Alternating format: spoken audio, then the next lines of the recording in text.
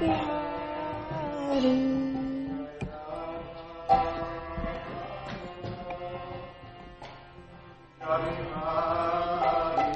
Jaya Radha Madhava Kunja Bihari.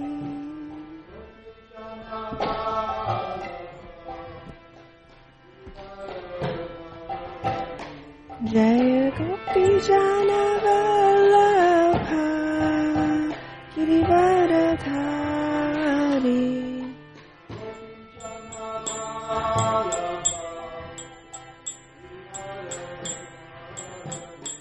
Jaya Gopi Jana Vallabha Girivaradhari.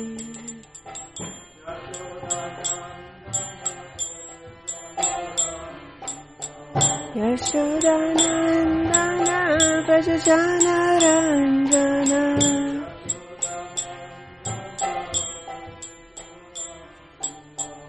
Yashodanandana Vrajajana Ranjana.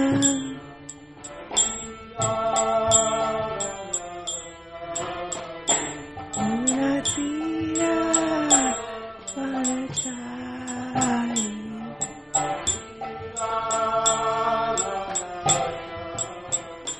Munatira Vanachari.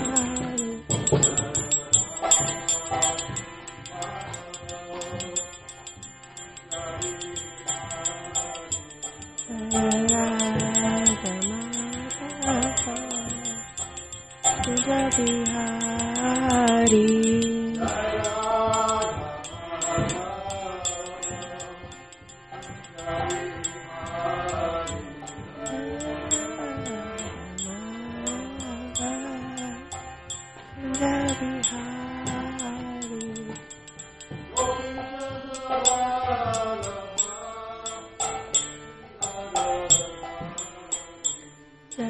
Gopi Jana Vallabha Girivaradhari.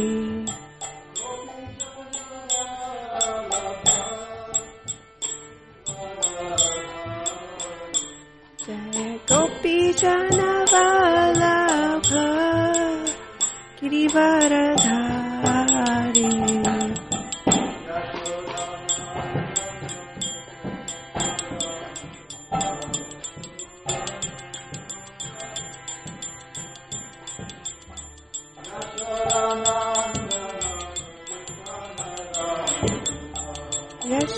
Yashodanandana Vrajajana Ranjana.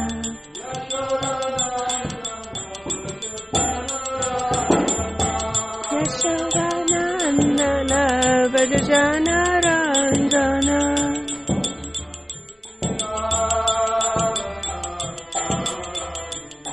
Natira Vanachari.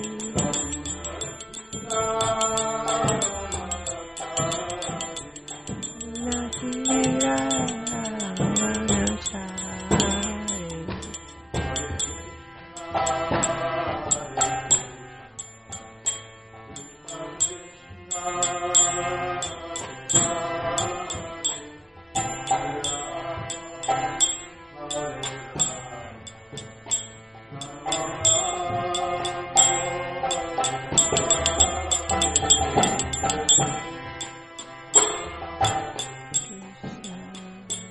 Krishna Krishna Hare Hare Hare Rama Rama Rama Hare.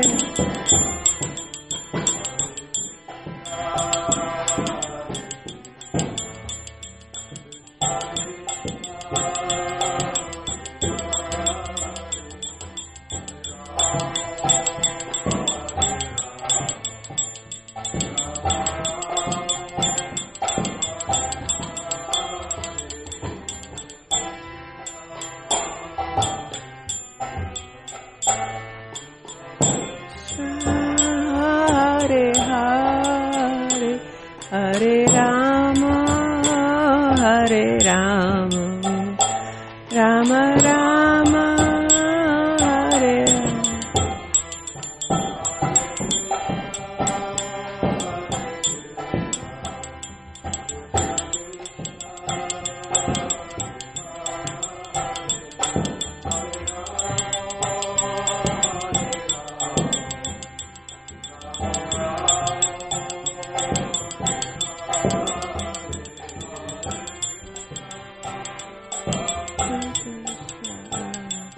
Krishna Krishna Hare Hare Hare Rama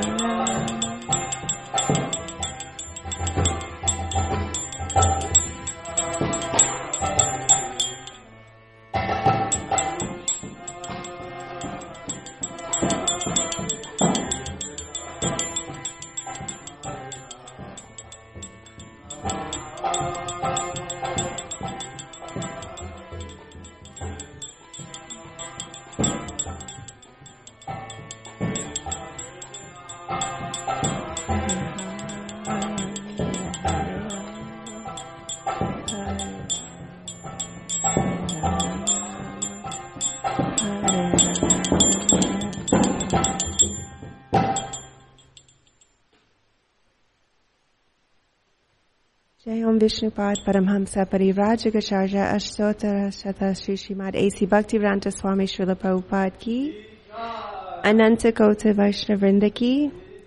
All glories to the assembled devotees. All glories to the assembled devotees. All glories to the assembled devotees. All glories to Shri Shri Guru and Gauranga. All glories to Srila Prabhupada. Om Namo Bhagavate Vasudevaya.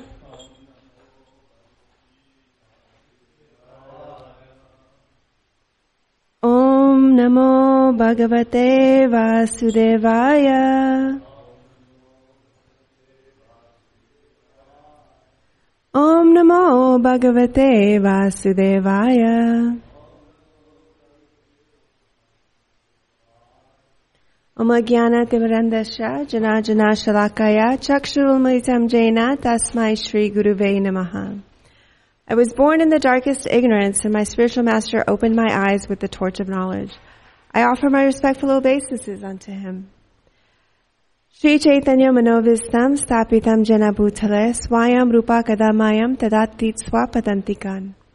When will Srila Rupa Goswami Prabhupada, who was established within this material world, the mission to fulfill the desire of Lord Chaitanya, give me shelter under his lotus feet? Vancha kalpatarubhyascha kripasinubhyavacha patitanam pavanebhyo vaishnavebhyo namo namaha. Oh, wow, that is really big. I offer my respectful obeisances unto the Vaishnav devotees of the Lord. They are just like desire trees and can fulfill the desires of everyone, and they are full of compassion for the fallen conditioned souls. Jai Shri Krishna Chaitanya Prabhu Nityananda Shri Advaita Gadadhar Srivasadi Gaura Bhaktivinoda. I offer my respectful obeisances unto Shri Chaitanya Mahaprabhu, Lord Nityananda, Shri Advaita Gadadhar Pandit, Srivas Thakur, and all the devotees of Lord Chaitanya. Hare Krishna, Krishna Krishna, Hare Hare, Hare Rama, Rama Rama, Hare Hare.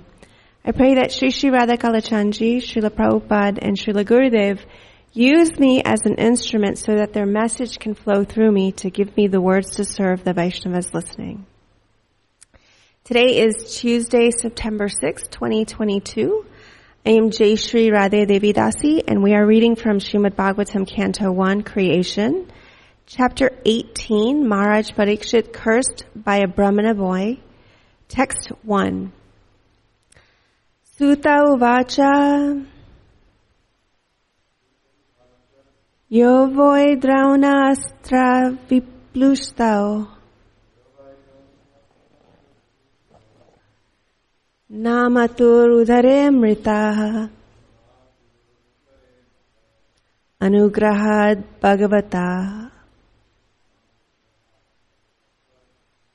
Krishna syat bhuta karmana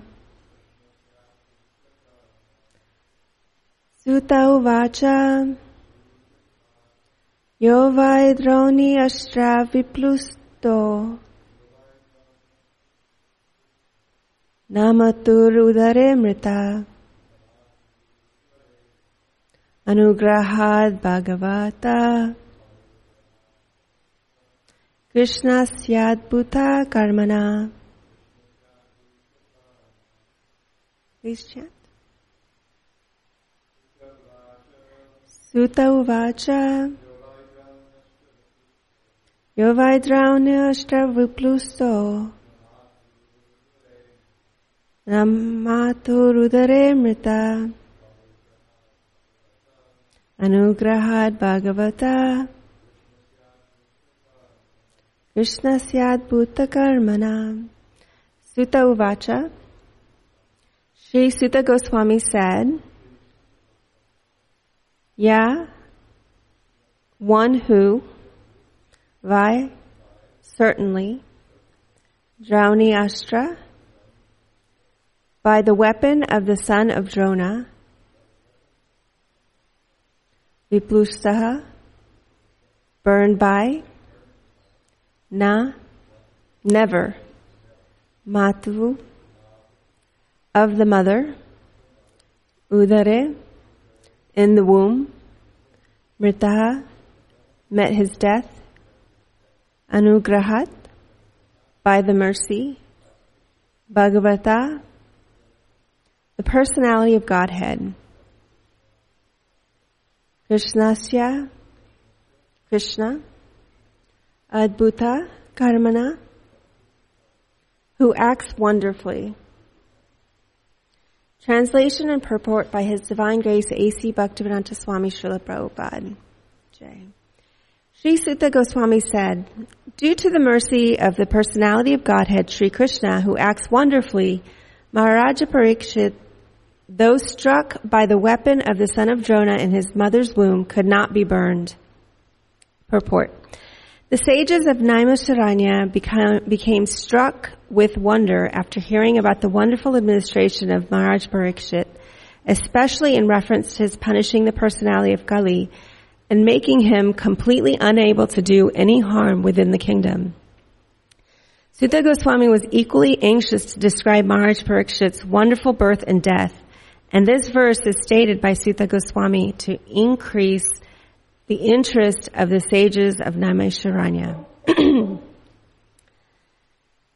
So we're now starting chapter 18, and we've just finished discussing in chapter 17 the glories of some of the activities of Maharaj Parikshit, in which he was touring his kingdom, and he saw some, great wrongdoings being done by the personification of Kali, who was a Sudra dressed as a Kshatriya. And he was torturing a cow, which represented Mother Earth. And he had, tortured, he was about to kill the cow, and he had tortured the bull. And the bull represents Dharma, or religion, or, the way we act. And he'd broken, 4 legs of Dharma, which represents, he broke 3 of the 4 legs of Dharma, which represents the pillars of Dharma, which are austerity, cleanliness, mercy, and truthfulness. And the only leg that was remaining during, at the dawn of the age of Kali was truthfulness. So, in the purport, Prabhupada says that Maharaj Parikshit banished the personality of Kali and made him completely unable to do any harm in the kingdom. And we talked about, in the last few verses, we talked about how he sent Kali away outside of the kingdom so as not to disturb the citizens of the kingdom as they were, following these 4 pillars of religion.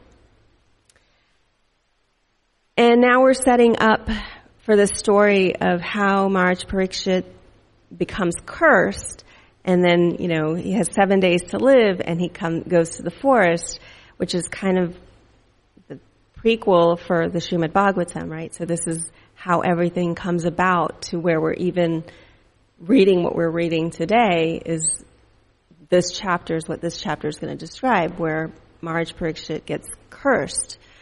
And then he finds he has 7 days to live, and he decides during those 7 days he just wants to listen about the Supreme Personality of Godhead. He wants to learn and hear about that. So he goes to the forest, and what we're reading is what he's hearing. These are the stories that he's hearing. So it's a little bit meta, as they say, right, at this point right now, because how can he hear about the telling of his own story if he's there? So it's kind of like we're hearing this part so that we can understand how he came there. And one of the things that's mentioned in the verse is that he'd already been saved once when he was struck by the great weapon, the Brahmastra, when he was in his womb, and Lord Krishna saved him, or revived him in the womb so that he would be able to do all these great feats. And when it came time for this curse, we'll find out that he willingly accepts it because he says, I was already saved once, right? So we're kind of setting up all the little, it's called table setting, right? We're setting up all the stories so that we can understand what's happening going forward. So the thing that struck me about reading this is that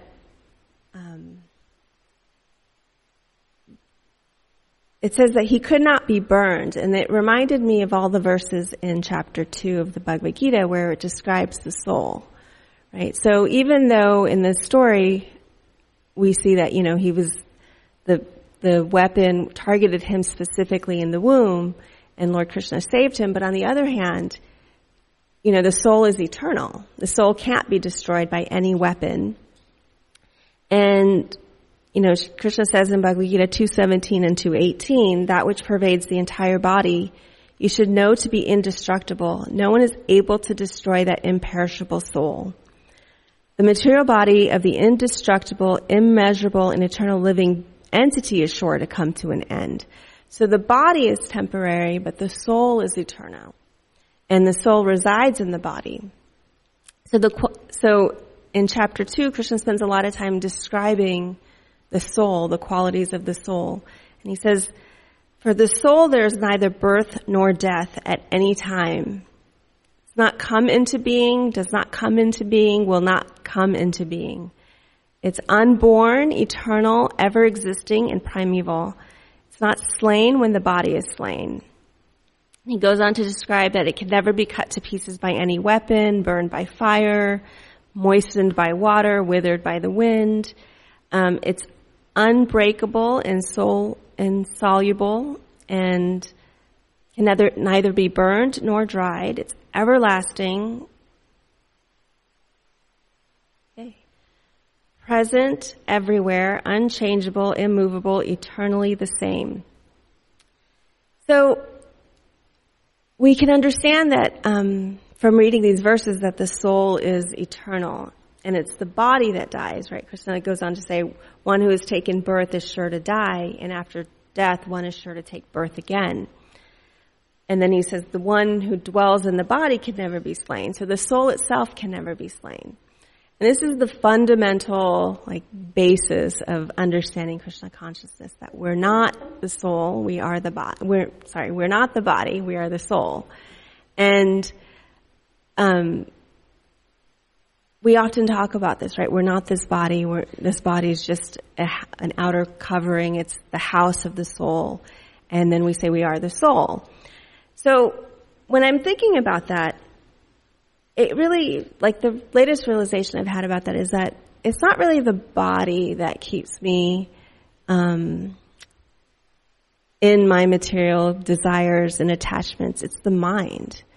It's the mind that we have to really realize that we're not this mind.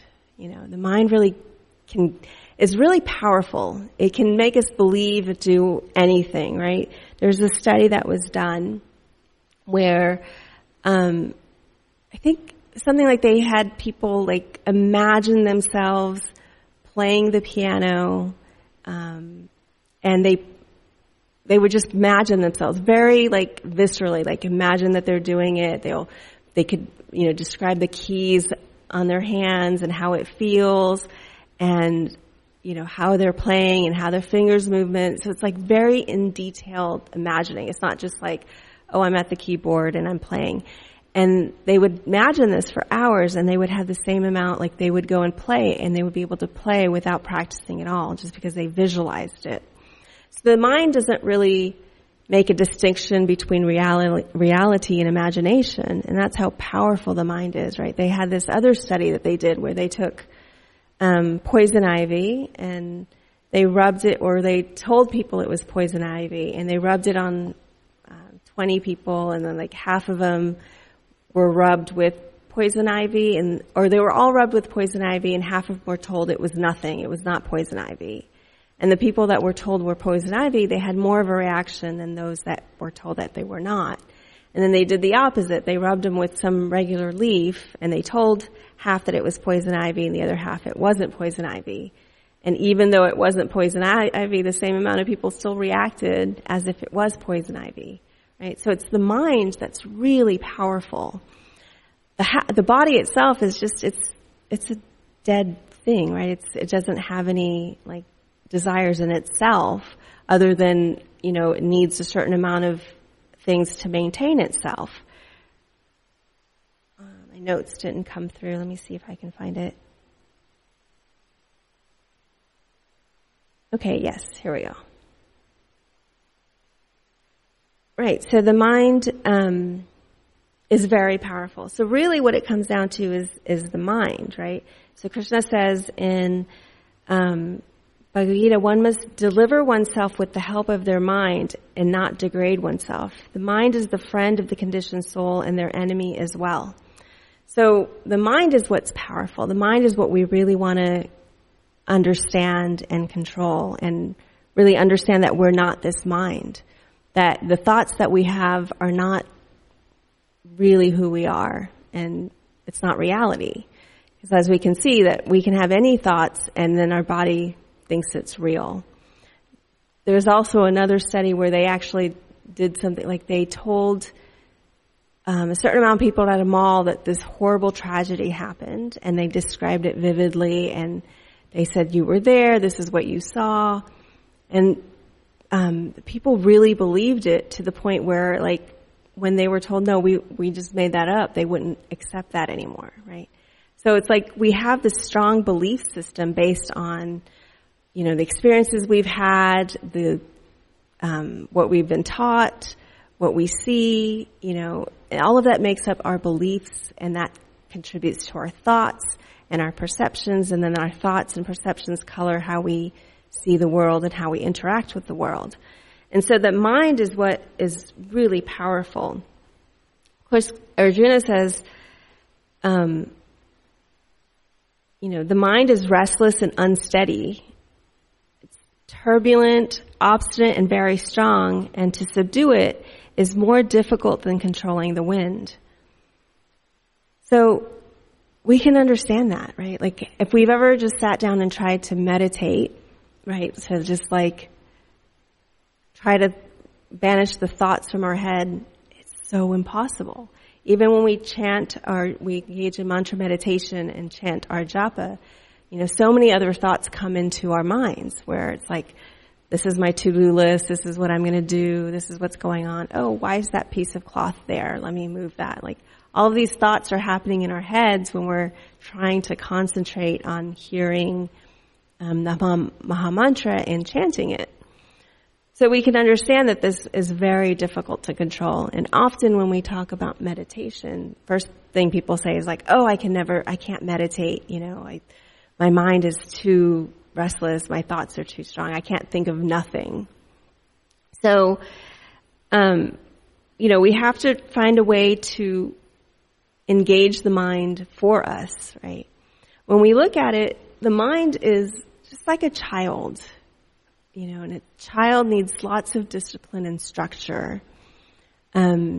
Recently I've gotten the opportunity to teach at the Gurukul, and so not being a parent myself, I didn't have a lot of day-to-day interactions with children. So I would hear these things and I'm like, what does that mean?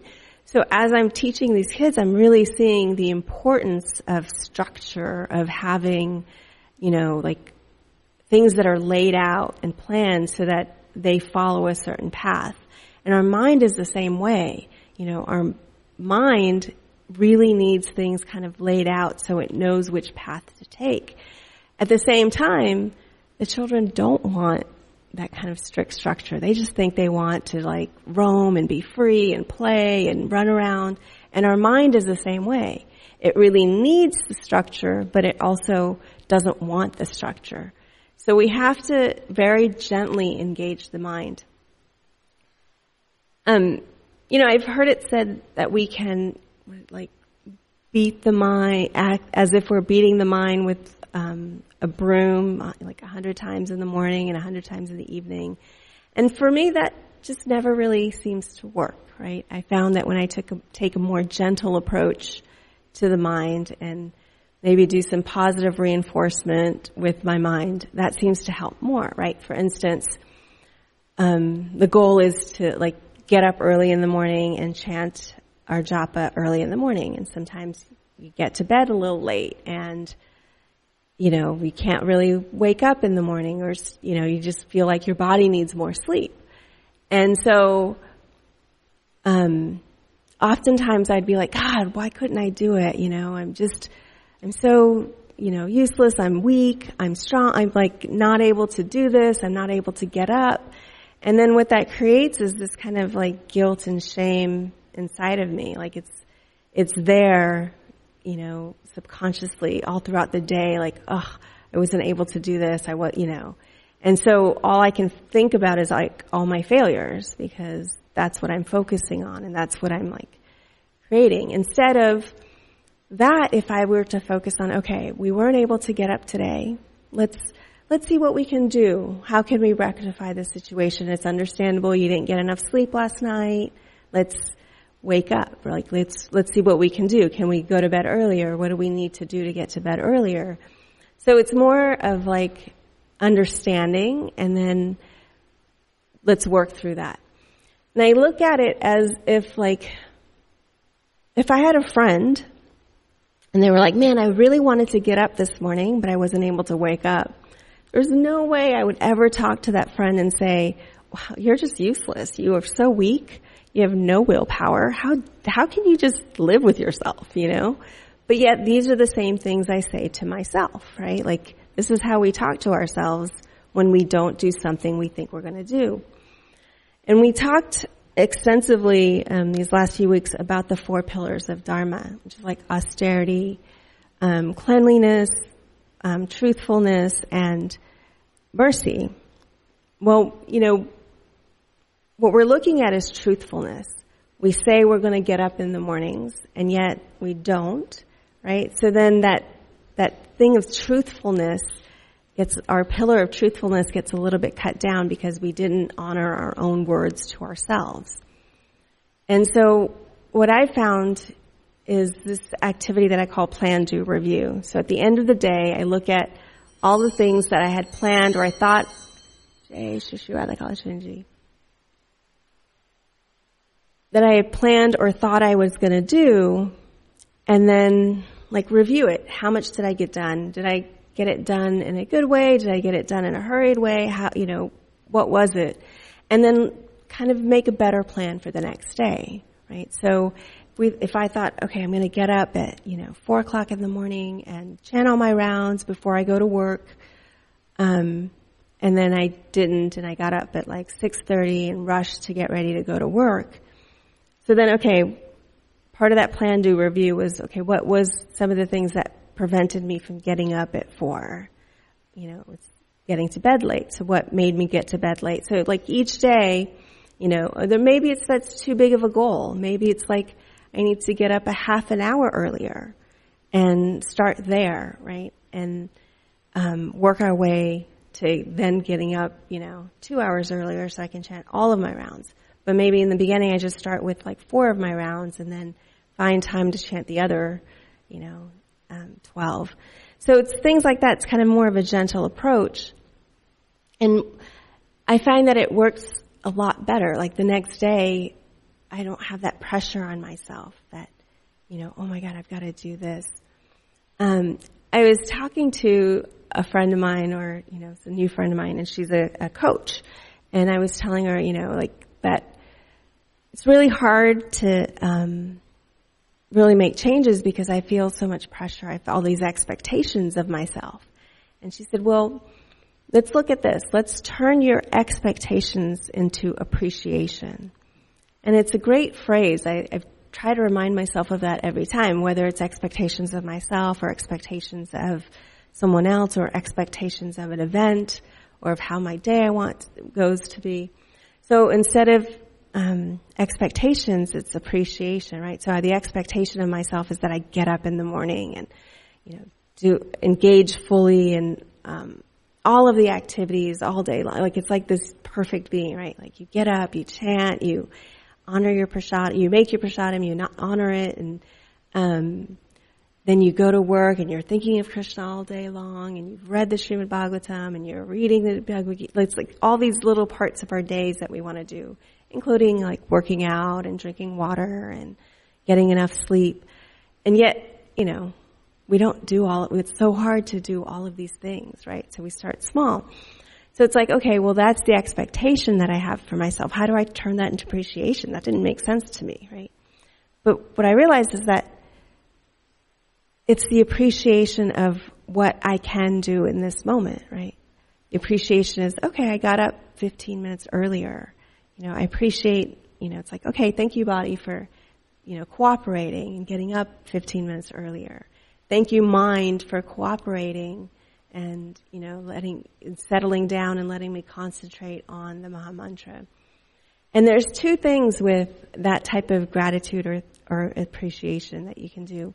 One, it's appreciate for things how they are, but you can also kind of appreciate for how you want them to be. So it's like, okay, thank you. Like at night, I can go, thank you, body, for getting up at 5 o'clock in the morning. Even though I haven't done it yet, I'm already, expressing gratitude for that. And this is a great way that I've found. It does, like everybody has their own ways of doing things. What works for one person may not work for another, and some parts work and some other parts don't work. But this is what I found that's helped me a lot.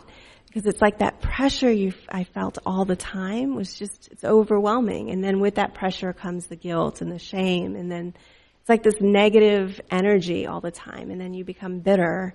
And really, Krishna consciousness, Krishna is about love. He's not about bitterness, So it's like when people see you, you've got this like scrunch up face because you're feeling bad about yourself and you're, emanating this bitterness, and sometimes you can snap at someone because really you're just feeling inadequate within yourself. And when I started being a little bit, it's a practice. I still find that I can be a little harsh on myself, but when I started being more gentle, I find that naturally I'm nicer to others as well. And people are asking like, hey, what's going on? Things have seemed different with you. You seem happier. You seem more relaxed, more at peace. And then they want to know what you're doing. How did you get there?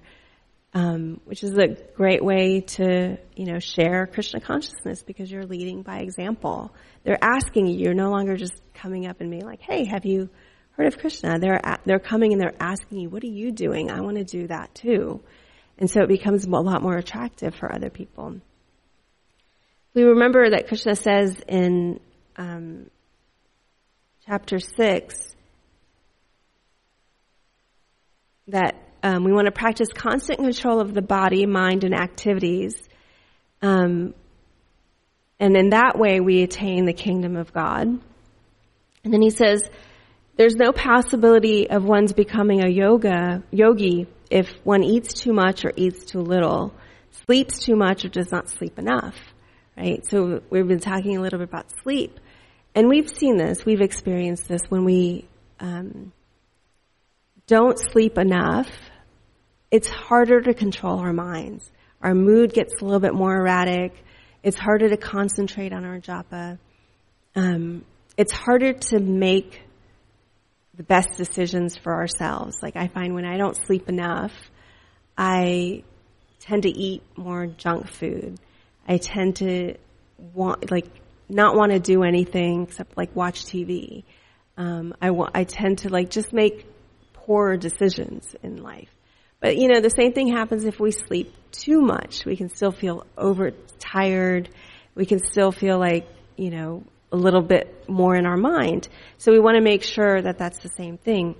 And then if we're hungry, our mind gets all over the place. Oh my God, I want this and I want that. And if so when we eat too little, the mind still wanders too much.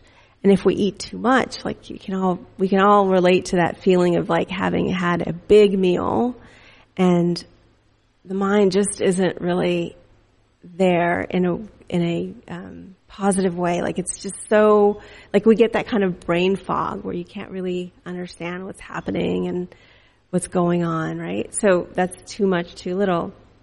And so really, we want to be where we're regulated in our habits of eating, sleeping, recreation, and work. And by that, we can control our mind. Now, the thing is, with the mind, it's a cycle, right? We talked about the 4 pillars. So, in order to control the mind, to have the mind come under the control of where we're thinking about what we want to think about, we have to practice austerity. And yet, to practice austerity, we have to have some control of the mind. And that's the same thing with cleanliness, right? If we let too much clutter in our house, right, doesn't it make the mind feel all scattered? But if the house is more clean and everything is organized, our mind feels more, our mind feels more settled as well. So, as well as the body, it's not so much showering, but sometimes I skip washing my hair, so there's that level of cleanliness. And I know if I go a few days, there's this feeling I get of the oiliness in my hair that kind of gets irritating. And I get a little bit more irritable if my hair is not, cleaned well, or, if I'm not washing it regularly. And, we know through the pandemic, many people didn't shower regularly. I stopped washing my hair regularly, and I started noticing that, that feeling of uncleanliness would disturb my mind. And then when I would wash my hair, I felt ooh, everything is settled and regular with the world again. So we can see how cleanliness can affect the mind, but the mind is also affected by cleanliness. So again, that's that cycle. And we can do that with each of the pillars. In order to be merciful, we have to have control of the mind. And in order to control the mind, we have to be merciful. And in order to be truthful, we have to control the mind. In order to control the mind, we have to be truthful. So it's this cycle, right? Somewhere or another, we have to be able to jump into that cycle. And that really comes down to engaging in who we are, engaging our mind in Krishna, right? Chanting japa. That's how we are able to cut through that cycle. In the beginning, when we chant japa, it's very mechanical. Our minds may be all over the place. It may still feel like we're not controlling the mind. And yet, it's slowly chipping away, even if we think that we're not. And I can say, I've been chanting for, 23, 24, maybe 24 years, 16 rounds. And, I would like to say I'm more attentive now than I was 24 years ago. But my japa journey, as well as my spiritual journey, hasn't been a straight line up. It's been back and forth and up and down and here and there, and I'm hoping through all those squiggly lines, there is some level of progress. But one thing I can say that I think that has really kept me going in my Krishna consciousness is that it's that chanting of 16 rounds, of honoring that vow of chanting 16 rounds every single day, no matter what. Now the quality, hadn't always been there. I think probably the first 10 to 12 years, it was really just focused on the quantity, getting that number of rounds done, no matter what. And that was part of, the discussion I had with my spiritual master, Tamal Krishna Goswami, was that, I was at that time that I took initiation, I was in college and I was heading into medical school and then residency. And he had told me that, one, that it's okay if I didn't chant all of my rounds every day. That if I would make them up or keep track and make them up when I could. And two, that, to chant as much as I could in any way I could, right? Whether it was like on a clicker in between patients or, just walking from here or there. And what I remember most distinctly is that every time I would see him, he would have this expectation that I hadn't, I wasn't chanting. Like, he was okay with that. He would be like, how many rounds are you chanting? I'm like, no, I'm chanting all 16. And the look on his face of pure, joy was enough to push through, anything to make sure that I always chanted 16 rounds, because I didn't want to see that look of either disappointment or neutrality in his face. Like, okay, yeah, that was what I thought. Other people that have gone through medical school couldn't maintain their 16 rounds.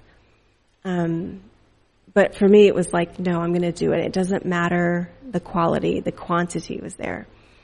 So I say this because I think that if at any point I had stopped, I don't know that I would have continued my journey in Krishna consciousness. It was just like doing this small act for Krishna, for my guru, was enough to kind of push me through all the difficulties. And then even after he's left his body, I just still imagine that he's still going to ask me, have you been chanting? And I don't want to say no, So it's like, okay, I'm going to push through. But it was probably 12, 13 years I started thinking, I need to really start working on improving my japa and really work on that quality as well as quantity. And when I did that, it wasn't easy. It wasn't like all of a sudden, okay, yes, I'm going to chant all 16. It was like I had to make these bargains with myself. Okay, let's do one round. One round without picking up your phone, one round without any kind of, distraction as much as possible other than what's going on in my brain, in my mind itself. And then it was like, okay, let's make that 2 rounds. Let's make that 4 rounds. Let's make that 8 rounds. And some days, it happens, and some days it doesn't. And that's where I'm learning to give myself a little grace, where it's like, okay, you weren't able to do it today. What happened? You've had all this free time. What happened? And one of the things that I also learned is that what's easy to do, because it's easy, especially if you're not working on chanting quality rounds, it's easy to chant 16 rounds of whatever quality. But it's also easy not to chant 16 rounds.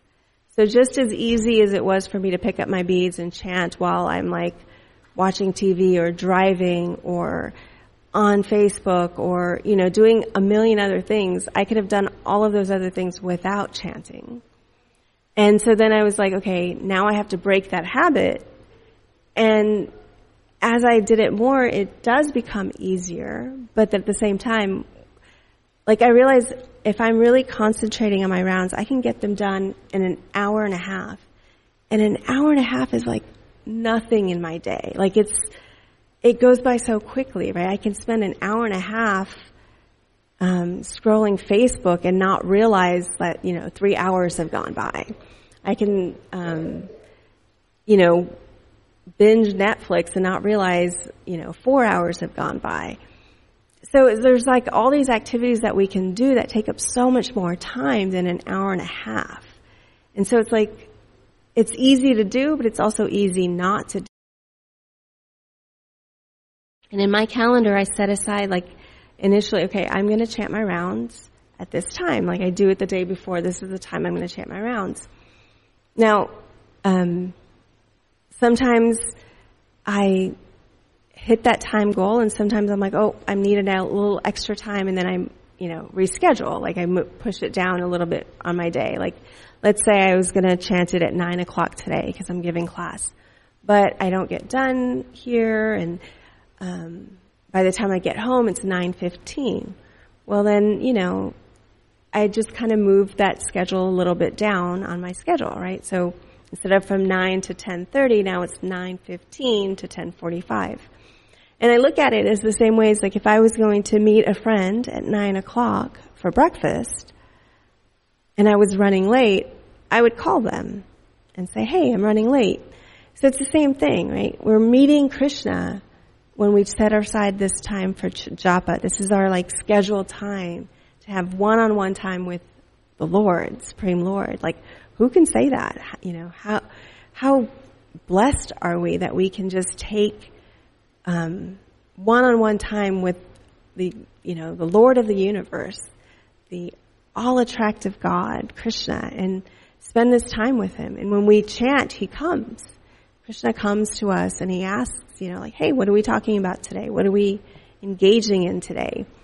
And so it's our time to chat with Krishna, to really just, get to know him, for him to see how much we are serious about, deepening our relationship to Krishna.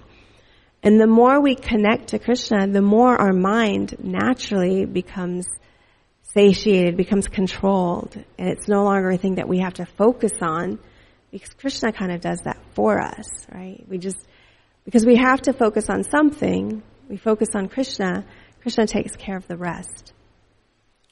So, I would say that if anything from today's class, if you want to take away, I'd say set aside that time for japa, for chanting your mantra meditation, so that you can really engage in Krishna consciousness and thinking about Krishna, and have Krishna be the one that helps you control your mind. He's the best coach. He's the best, he says he's our best friend, and a friend gives us the best advice, right? So he's going to give us the best advice. He's going to guide us in the best way possible.